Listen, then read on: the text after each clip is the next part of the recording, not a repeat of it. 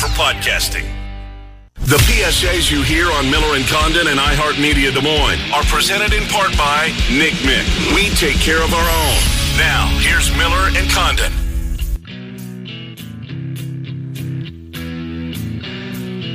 All right, welcome back, Miller and Condon, into the 11 o'clock hour. It's Des Moines Sports Station, 1460 KXNO and 106.3 FM. Ben Kercheval on the Big 12.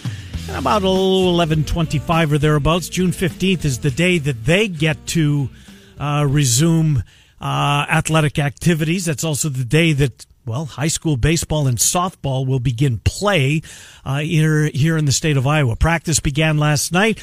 A number of things on our next guest plate that we want to speak with him about. He's our friend Rob Luther, head coach of the Baxter Bolts head football team.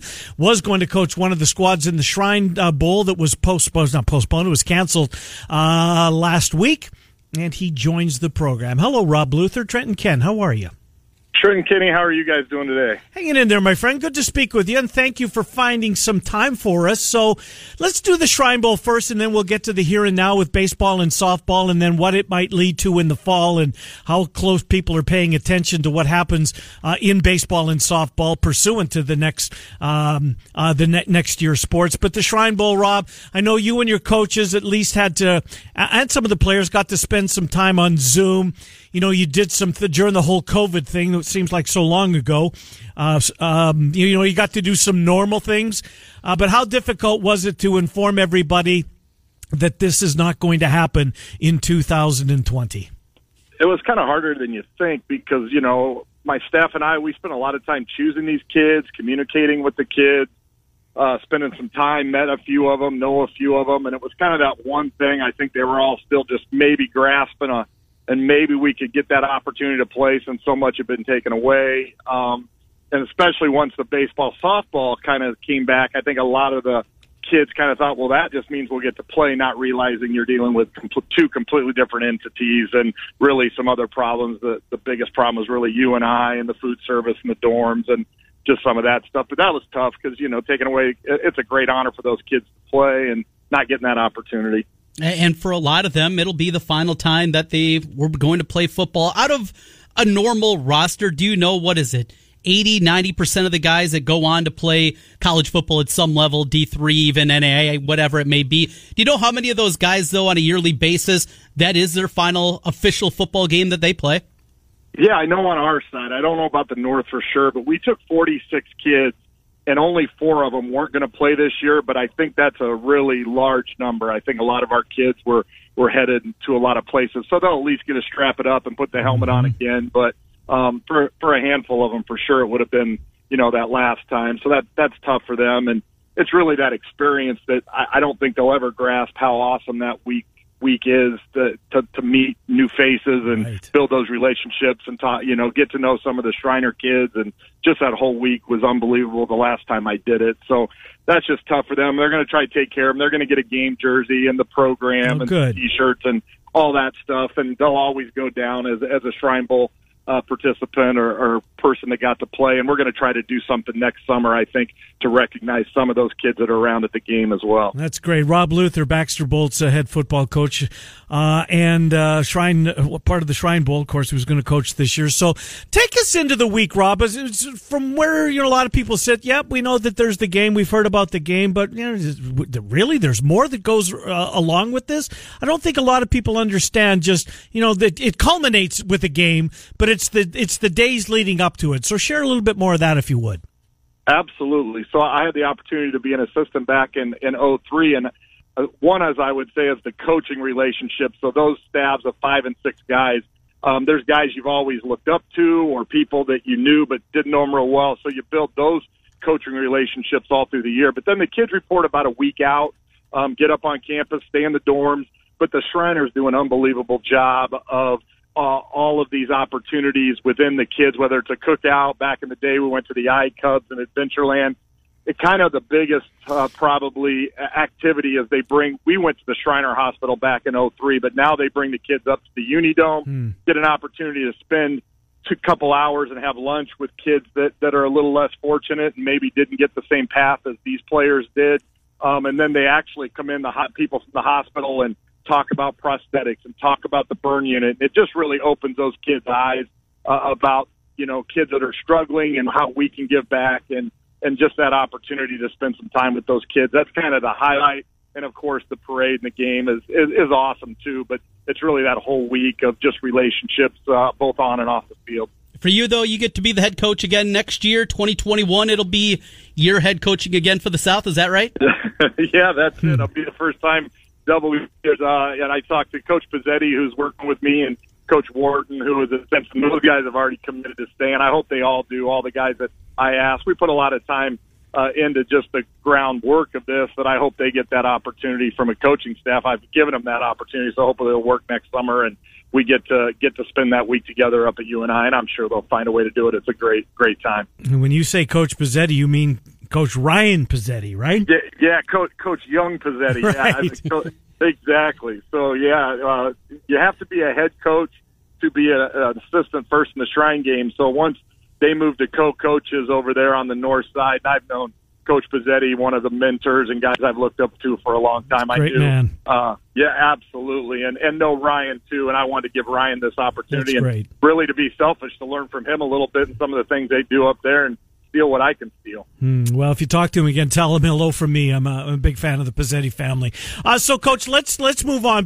Baseball and softball in a minute, but since we're talking football, and I guess maybe this goes hand in hand with what we're about to talk to in baseball and softball. But once we do get to August and, you guys are getting the football team and practice is going as you guys will begin play prior to the college football season, at least that's certainly what we all want to see.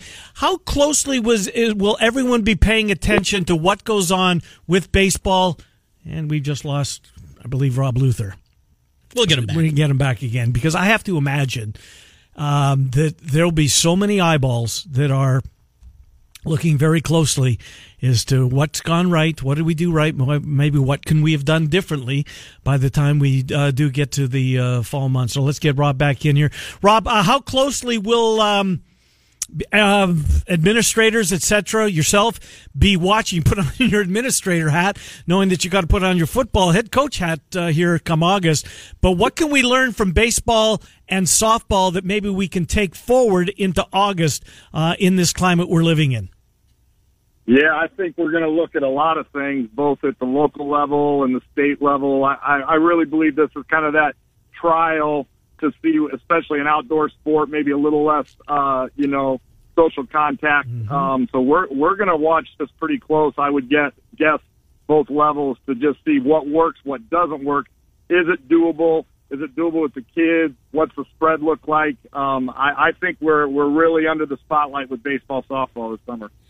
It's certainly going to be a different circumstance for a lot of people and people that are making the decision to go to the games. The social distancing for you as an administrator, is it up to you to, it's a couple of families that are friends, but they're different households saying, get a little bit of distance here. What is it going to be for you, the athletic directors, the people on the seat in the administrator role, working to help people out with the social distancing? Yeah, I think that we don't know. Obviously, every step we take, every time we do something new, it's the first time. I feel pretty good in a small district, a small town where everybody knows everybody. They're not threatened if you come over and say, hey, can we just get a little bit more space? We're trying to model here. Hopefully we build enough relationships with our people at Baxter that it may not be as tough a deal. We're going to, take away the bleachers or no bleachers. We're going to do lawn chairs. That'll put people at some space right away. I don't know about bigger districts where you're walking into maybe, a Valley Dowling game and it's crowded already. And I think that it's going to be probably different with each administrator or administrative team on what they want to tolerate, what hill they want to die on, how hard they want to push on certain things. It's just going to be different. And until we really do it and see, what happens. We were on a Zoom Sunday night with all of our players and parents, and there wasn't a lot of questions. Everybody was just excited to get back. I think in those first few days, it'll be pretty receptive if there's anything going on that we need to fix or work on. So we just want to put our best foot forward on this stuff, guys. Rob, what was it like, prior to the green light being flipped on? I mean, apprehension, a lot of nerves. I mean, nobody wants to I feel horrible for some of the sports that graduations, for crying out loud, didn't get to walk for your diploma. But was there a fear? Maybe not the right word, but apprehensiveness.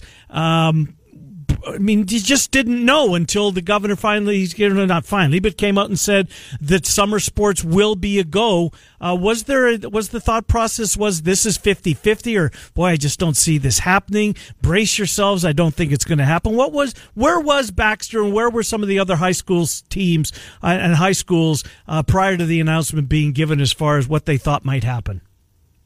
Well, I think it's a great question. I think it depends on which group of people you were talking to. So when I was in my admin group, I think it was pretty bleak. We didn't really see how this was going to happen. A lot of questions. When you talk to the kids, they were ready to go. And I'm so excited for them to get this opportunity and not lose this last thing. I think the coaches were probably in that boat as well. Most coaches were. But administratively, we had some questions. We've had a couple gatherings at Baxter with a parade and just trying to come in for a last walk. And I'm telling you, it's been a challenge to keep these kids social distance. When you're 16, 17, right, you kind of think you're invincible. And that's a little bit of a concern to me. I can be honest. After we had our senior group together, I took personal calls on both ends, one from parents thanking us and this opportunity, and one for frustrated that the kids were not as social distanced or the mask situation. So my concern heading forward is still going to be we don't have many people riding this line. You're either on that one side or you're on the other, and I think they're going to be vocal either way. Rob, as you look forward to football season, getting the players back out there, getting ready for the season, what are some of the biggest hurdles you see on the football side? We've talked a lot about baseball, not a contact sport. There's still going to be, obviously, people in close proximity, but football, you're tackling each other. It is going to be certainly different on that side. What are some of the biggest hurdles you still look at as you look towards football? Yeah, just a lot of question marks. I think one thing that we've talked about with our school board is maybe even calling them COVID coaches. I think that we do so much coaching already and managing already. We actually have implemented that in the summer. It's a junior high coach they lost their season, so we've really just made them a COVID coach for the players and to help our coaches with that type of stuff. The disinfectant and the dugout situation and spitting and all those things that they're hoping we can accomplish. You add football to this mix where you've been in a locker room, guys. You know what that equipment looks like and smells like, and on top of that, you're tackling each other every day and on top of each other every day. My biggest question, Trent, will still be what happens if a kid comes down with COVID, and do we have to sit for X amount of days? Does the entire team have to sit for X amount of days? But I think a lot of that's going to happen in baseball because I'm trying not to be a pessimist, but the chances are somebody around some team is probably going to test positive. Then what are we doing from then? And I sure hope that we can just have the season, give these kids an opportunity. And like I said, if baseball, softball goes well, we have an answer to those things. I'm sure we're going to proceed in the fall and at least give this thing a go. And I'm just excited to get my coach hat, not principal hat, says I need to get back with our guys. I need to get in the weight room with our guys. We need to get them. Who knows what they've done the last couple months just mentally and emotionally. We got to get them back to some normalcy. Not a get back coach, not a go for two coach, a COVID coach. Rob, it's spot on. COVID coach. Yeah, no, I think that's great. Coach. That's the here and now that we find ourselves in. And you're right. There is nothing, well, I'll speak for the sport that I know. There's nothing more distinct in a bad way than the smell of the hockey equipment bag. I mean, woo, to high heaven. Yeah. You'll never get that out of your nose. Rob, thank you, man. No. Good to talk to you, Coach Luther. Appreciate you coming on, as we always do.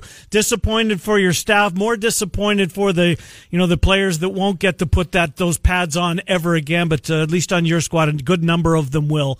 But we'll talk to you down the road, Rob Luther. Thank you. Always train, Ken. Thanks. Good to talk to you. Rob Luther, head coach of the Baxter Bolts, and was to be the head coach of the South team in the South squad in the Shrine Bowl. he'll be able to do it 2021. But did you know all the week leading up to the Shrine Bowl? I did. I've had some friends in high school that played in it, so heard a little bit about it. When I was at UNI, I did a little bit there too, and got to see kind of some of the different things that they do. It's a really great event. I know it does a great job, and it's funny, that was during the summertime, that thing would pop up. I remember in high school and seeing it and like, oh, there's football. Right. Oh, there's football on in July. How great is this? And where it is, but certainly understand the circumstances. Oh, sure. Just, especially for a one-off game type of this, just the difficult nature trying to pull it together for this year. Yeah, and it'll be back in 2000. I wasn't aware of all the entire week and the camaraderie.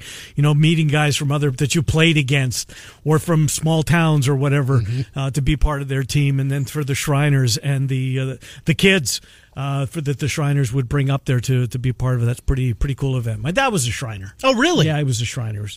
Is that the one with the hat? The fez. Yeah, the fez. The fez. Right. Yeah, the fez with the tassel on the side of it. We'll take a time out. We'll get into the Big 12. We've talked about the Big 10. We've talked high school. We haven't done the Big 12. We'll do that when we come back from this break. Ben Kercheval, CBSSports.com, will join us. They've been given the go-ahead as of June the 15th to begin athletic activities throughout the Big 12 footprint. But Bob Bowlesby, Doc was talking about the difference between Barta and Pollard, which I thought was a really good point. Just their personalities, compared to the way that they're going through this. It is. If you would have said it on the surface, you probably would have thought it'd be the opposite way that they're actually treating this. Right. Jamie Pollard's been in front of this the entire way. Yes, he has. He's done a terrific job on it. But his commissioner of his conference kind of, when he came out last week and said they're preparing for a stoppage in the middle of the season.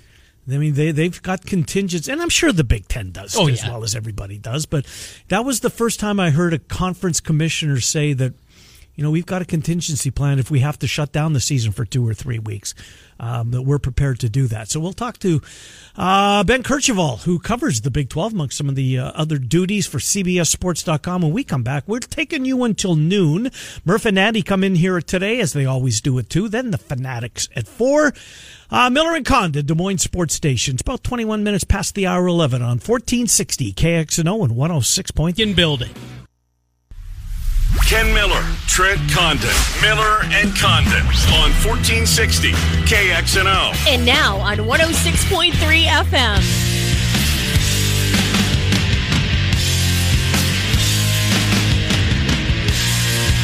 Hi, welcome back. Miller and Condon, Des Moines Sports Station, 1460 KXNO and 106.3 FM. We take you up until noon. Let's talk some college football, shall we? We'll focus on the Big 12, but we'll move around a little bit. Ben Kercheval, one of the many staff members over at CBSSports.com. Ben does a lot on the Big 12, does a lot on a lot of things as he joins the program. Ben, Trent, and Ken, thanks for coming on, Ben Kercheval. How are you? I'm doing well, guys. How are you? Doing well. Appreciate you coming on. Trent tells me you're in Cheyenne, Wyoming to start the week. Right. It's a nice. I've been to Cheyenne. It's okay, right? It's not that far from Denver. You kind of do get that, in some respects, that Wild West feel being in Cheyenne. Yeah, it's parents moved up here last year, and fiance and I said, you know what, we need to take a break from just staying in with everything related to COVID-19. So let's get out and see some family. And we're in Austin normally. So this is probably as good a time as any to get out just in general. So we're up here seeing some family. And, it's okay. I would say for sure Fort Collins is beautiful, way better. Yeah, I love Fort Collins is way better. That's like 40 minutes down the road. We get to Fort Collins whenever we can. Yeah. I'm a big Fort Collins fan as well. They've done a nice job with the upgrades at Rams Stadium around the entire area. They've done a nice job there. Yeah, they have. It was we're big fans of that, and just the downtown. We really love Fort Collins a lot. So we'll be up here in Cheyenne for a couple weeks. So we'll try to make a visit down there again for sure. Well, Ben, saw Friday of last week, and certainly it feels like a different time, even going back to Friday when Ken and I were last together. But mentioned we wanted to get you on the show. I know you wrote a little bit about name, image, and likeness, as that continues to be one of the many issues that are out there. What's the latest on that side of things? And it continues to at least be the 2021-22 school calendar year that's going to be in place. As that continues, there are just so many hurdles. There's so many aspects of this that feel like the great unknown. How is this playing out in your mind, and how quickly will we have a resolution in knowing what it's going to look like by the time we get to next school year? Well, so that was a pretty major headline to come out of the offseason, but because everything in college athletics is in the sports world and just globally in general, because everything has been related to COVID-19, this is probably the one time where a significant moment in college athletics related to name, image, likeness rights and athletes' ability to monetize that. This is sort of the only time where it gets buried just a little bit. But you go back to April when the NCAA basically said, okay, we support a proposal from the working group for athletes to be able to monetize on their brand and all of that. But what that really amounts to is kicking the can a little bit further down the road. Obviously, there's a lot of guardrails in place. So one of the things they really want to make sure is that, okay, we're very, very clear that it's not a pay for play, that we want to try to protect the sanctity of the recruiting process. Chuckle at that, at your own will. Right. But they lay out those type of guidelines. Well, when you're talking about the NCAA, obviously it's a big bureaucracy. There's a lot of red tape associated with that. But one of the things that they wanted in this process was to engage with Congress to basically create a safe haven that would protect, then through legislation, NIL, national legislation, from basically being sued by any point in the future. So that's just them trying to have a little CYA. But the thing is, you want to have these rules written by October. You want to have it passed by January so that it goes in effect for 2021, 2022. That it might seem like a long way off, but it's obviously not. And then you couple in the fact that Congress has to deal with COVID-19 stuff right now. Obviously, you have a lot of riots. You have a lot of protests going on throughout the country. Some of them are turning violent. It's a very precarious time. There's a lot on everybody's plate. And so what you had last week was Power 5 commissioners basically sort of leapfrogging the NCAA a little bit and saying, hey, look, we're putting ourselves out there on our own, saying, hey, look, you need to take a look at this quickly and act timely on this.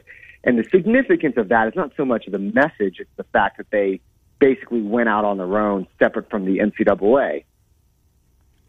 Ben Kercheval is our guest. Ben, I know SEC, I think it's a week from today that they can begin voluntary workouts. The Big 12 is June the 15th. Do you think every school will take advantage of that, or will? Because I've seen Lincoln Riley, wasn't he first to say July the 1st at one point? Yeah. Is Oklahoma going to be with everybody on June the 15th, or will every school handle this differently, do you think? Yeah, so Oklahoma is July 1st. Yeah, July 1st is when Oklahoma is coming back. And so when the NCAA last month said, okay, the moratorium that we have on athletes coming back for voluntary workouts, we're basically just going to let that expire at the end of the month. So that would have expired yesterday. And so starting June 1st, starting today, conferences and schools can decide what is going to be best for them. So that means there's no uniformity on this. Schools are going to come back when they feel it's appropriate to come back, and that reflects the fact that COVID-19 has no prejudice on states. It's different from state to state, different from town to town. And so, you can talk about Oklahoma being July 1st. You could even talk about the fact that, Michigan State are not necessarily adhering to the exact same standards as other Big Ten institutions, because Michigan has been hit very hard by this virus. So I think what you're talking about over the next several months leading up to the college football season, yes, on the whole, I think everyone wants this thing to start on time, but I think it's reflected in the fact that I don't think any two schools are necessarily going to be doing the exact same things. And how does that translate into the start of the year? Big 12 Commissioner Bob Bowlesby said on CBS Sports HQ last week, actually, that, look, if you're looking for uniformity, if you're looking for a level playing field, you are not going to get it in 2020. You're just not. Yeah, I think Bowlesby's done a terrific job. He's been in front of this, and you mentioned that piece on CBS HQ last week. He also said that the Big 12 and probably all of the Power Fives and maybe all of the conferences have this plan in the back of their mind, but they're fully prepared for having to stop the season at the midway point or at some point during the season. Bowlesby said that they've got a plan should that need arise.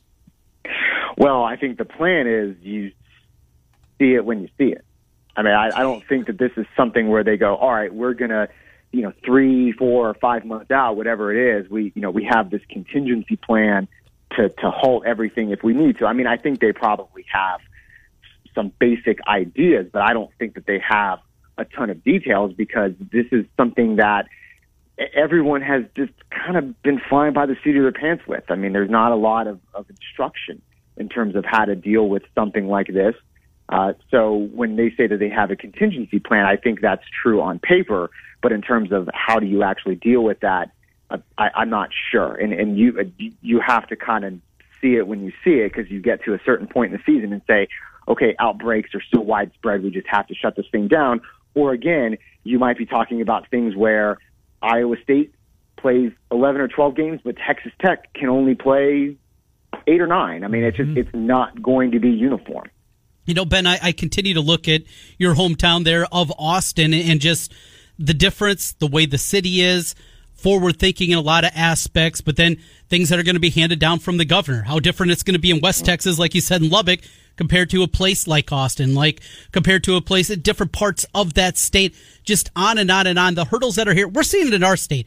We're pretty similar across our state, but the way the athletic director, Jamie Pollard at Iowa State and Gary Bart at Iowa are going about things in Texas, boy, it feels like you could be talking about a lot of different things and a lot of different ways that these universities play out. Yeah, and, I was just talking to a spokesperson for University of Texas and Texas A&M the other day because, Abbott, Governor Greg Abbott in Texas, he said pro sports can return and you can have 25% stadium capacity. Well, in Texas and in Texas A&M specifically, those stadiums are 100,000 people. So you're talking about, okay, up to, call it 25,000 people.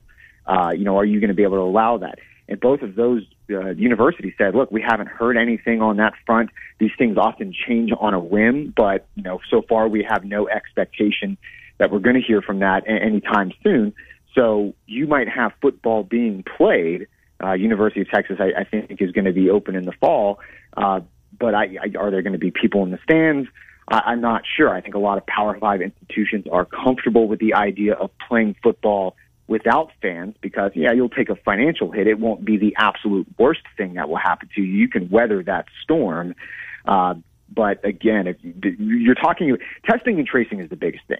You could test and trace your athletes, your coaching staff, your trainers, everything associated with that. When you start talking about thousands upon thousands upon thousands of people in the stands, testing and tracing, it is impossible. And it's not just we will assume the risk. No, you're talking about the spreading of this thing with an incubation period that does not match the normal flu. Ben Kercheval. Ben, my last thing for you, because I know when college football ended last year, CBS Sports assigned you to the XFL, which got off to seemingly a pretty good start. I think that, sure, the numbers were going down, but they weren't going down as precipitously as we've seen, some of the other startup leagues, if you will. Do you think it ever comes back? I know that there's lawsuits now, and that's going to get ugly. Luck and McMahon, they're going to settle this in court. But did you enjoy the XFL experience? Did you think it has a chance, and will it come back? Yeah, it was fine. I mean, they have bidders up now, so when it basically went bankrupt because Vince takes out a whole bunch of money, takes out hundreds of millions of dollars to finance this operation because he's the primary stakeholder in this.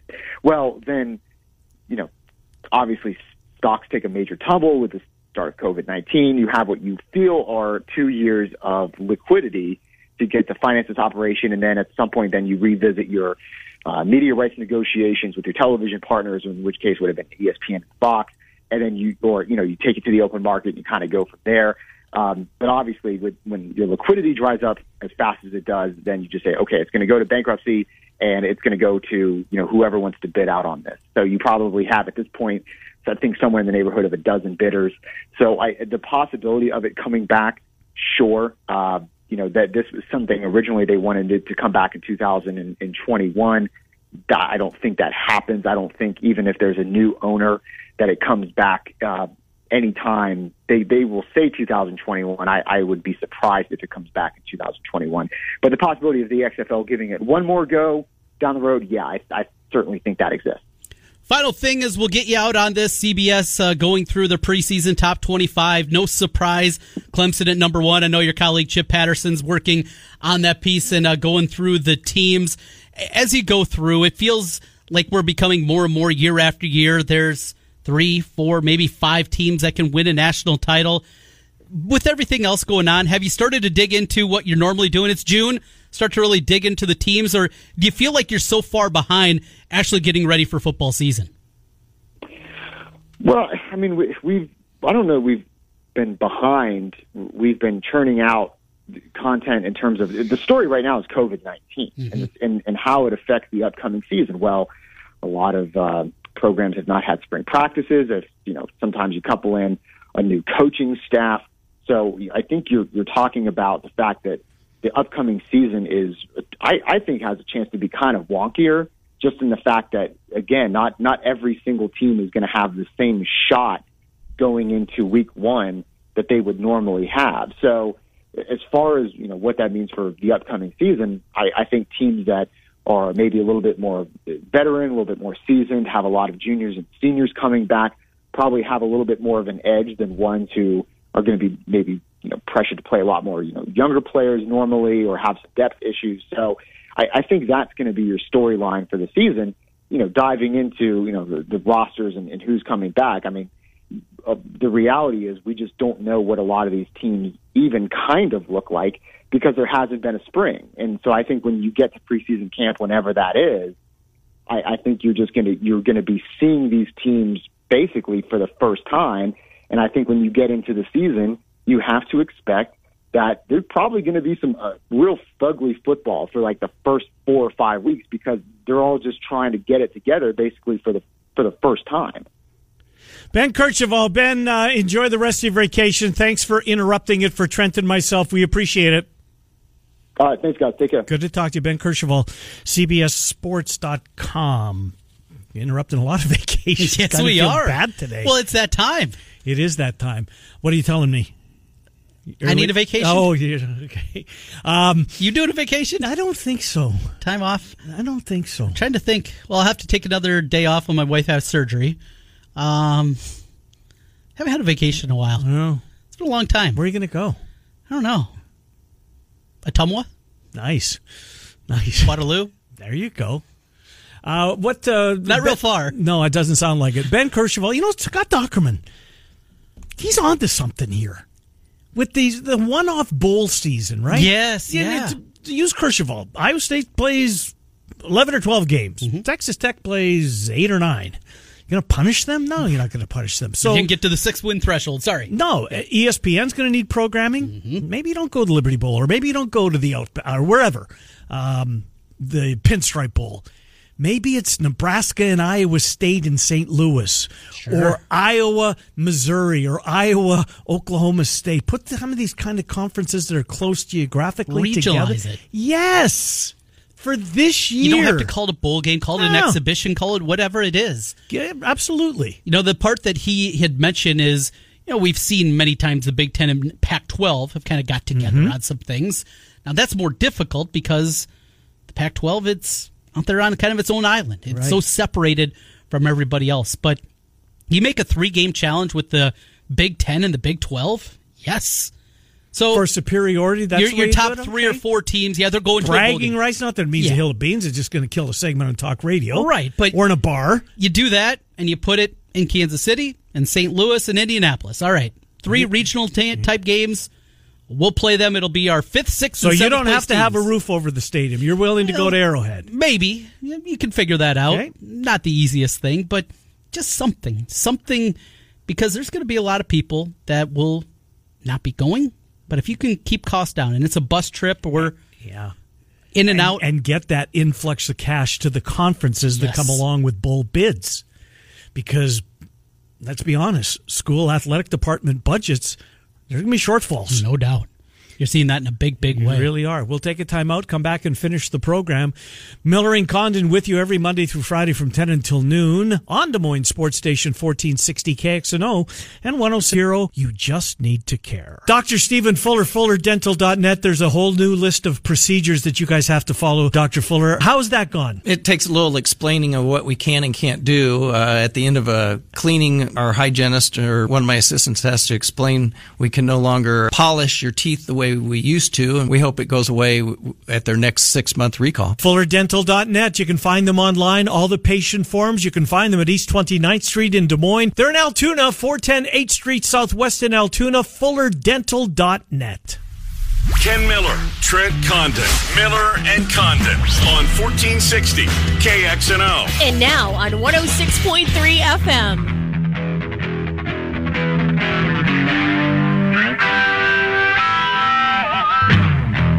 All right, welcome back, Miller and Condon. Final few minutes here on a Monday. Governor Kim Reynolds, we will carry her press conferences, will continue to do so.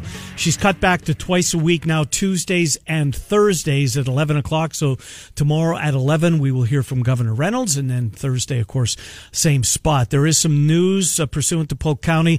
This from KCCI's website. I'm sure all of the locals have it, but I'm on KCCI.com. Polk County mandatory stay-at-home curfew continues Monday.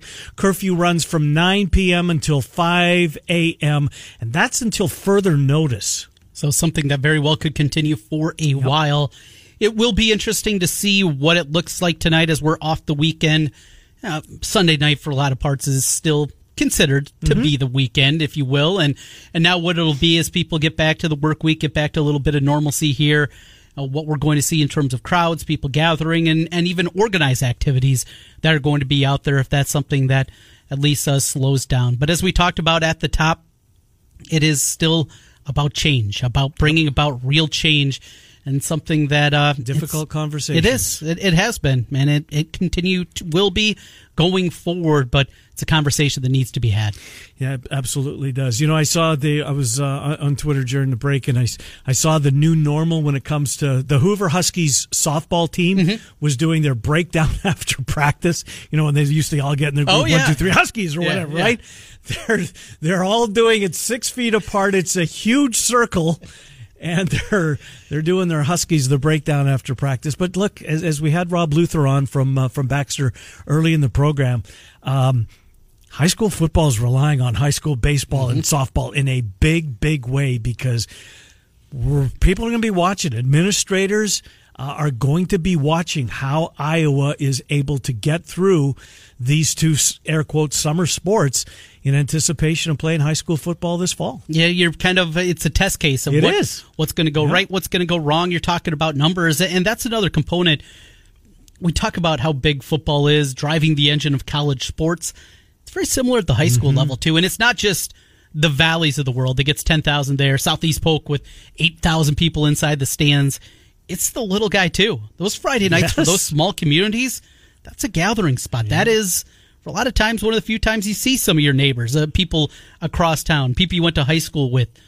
It's a social event, and if that goes away or not there in the same capacity, when you're charging $5, $7, $10 a ticket, that adds up very quickly. No, you're right. And it's those small schools. I mean, Friday night, Madrid, the entire community comes up. I mean, all of them. I'm not singling one out. I guess I just did. But it's everywhere. And you're right. It's sure there's more coffers at Valley or Dowling, but they need more, bigger budget. You know, when it comes to thinking about, Rob was thinking about, he's going to put his administrator hat on. What are the hallways going to be like during, a class changeover at Valley High School or some of these big schools? Something that has continued to be talked about. I always look at it from the side that I know best because my wife talks about it at Des Moines Public Schools. But at the elementary level, that's going to be incredibly difficult. You're going to be more than likely shifting times. You're not going to have all the kids going through the hall at the same time. No. You're going to have adjusted. All right, you're part of this group, so you leave 5 minutes early. Then the next group goes, and then 5 minutes late, and whatever it may be to get through there, cut those hallways down. And then the other thing that they might very well do is just days off, and you're not going to have the sheer number. At Valley, it's almost 1,800 kids walking through the hallways there on a given day. Maybe cut that down to 900, and it's day after day, week after week. So a longer school day, but you're... No, more than likely it would be day on, do your work from home. Oh, I next day, see. or even Gotcha. a week at a time. This week you're doing distance learning, you're doing it from home, and that's how you're doing your classwork. The next week you're actually inside the building. Mm-hmm. That's something that has continued to be bandied about of figuring it out, because you're right, 1,800 kids versus 900 kids. Right. But whatever level you're talking about, whatever high school you're talking about, the elementary level, though, that becomes a lot more difficult, because high school kids, they can take a week off and they don't need mom and dad at home. Right. Yeah. Next year, Ella's going to be in kindergarten. Mm-hmm. Well, she's not at school this week. Well, we're just going to leave her at home and do her social... Yeah, of course not. You're in charge. Right. You home after the show. You'll figure it out. I'll see you at 12:15. Yeah. You'll be all right. It doesn't quite work that way. So you get into another whole group of circumstances when you're talking about elementary versus middle school or high school. It's a mess. No, it is. Let's end on sports just for a second. Go back to the what's being proposed by the Players Association and the owners. The players put in their proposal that they're willing to have their All-Star game and a home run derby at the end of the season. Trent, what's the worst, by not even close, worst All-Star game of any sport is what? NHL? No, well, it's bad too. The Pro Bowl. Oh, the Pro Bowl. Who Right. The Pro Bowl's at the end of the season. Yes, yeah. Your season's over. Mm-hmm. You're not staying in shape if you don't make the playoffs for the most part, right? You don't care. This isn't a real event. This has absolutely no chance of happening. So you're going to tell me that you're going to... extended playoffs. You're going to have extended playoffs. You're going to crown your champion, let them have their parade and everything, and then you're going to get one guy back from every team to comprise an all-star team, and you're going to have home run derby before that, and the pitchers are going to throw 95 miles. Forget the fact he hasn't thrown in 6 weeks. That doesn't matter. He'll be fine. He's got an inning in him. I mean, come on. That's absolutely ridiculous. That will never, ever, ever. We think the Pro Bowl's bad. Can you imagine watching an All-Star game on Christmas Day for baseball? Might be a couple of guys going out there throwing 2 or 3 pitches. That's all I got. Yeah. Sorry, Skip. That's never going to happen. Anyways, well, they're talking. I think that's the good news. They're talking. Players want to play a whole bunch more games than the owners do. Which June side 30th, will prevail? is that palpable at all? If they get it done this today's week, June 1st. It is. They get it done this week. I wonder what the drop-dead deadline is. What's the deadline in the players' and in the owner's mind to have a deal? There has to be one. Well, and I think one needs to be put from one of the two sides, just because you can go back and forth forever. You don't want to get off the pot. You've got until June the 4th. If there's no agreement, we're not playing this year. Deadlines work for a reason, because you get both sides to work towards the middle. Right. There's a reason they have them. Because they work. Indeed there is. All right, that's going to do it for us here today. Thank you for being with us. If you get a chance, you want to listen to the podcast, Trent and I put our feelings on what's going on out there, and I think from the heart. Murph and Andy today at 2, the Fanatics at 4, of course, the Morning Rush. We'll slide on in here tomorrow at 6, again, a curfew in Polk County at 9. Be safe. Be kind. We'll see you tomorrow. Thanks for being with us. Miller and Condon, 1460 KXNO, 106.3 FM.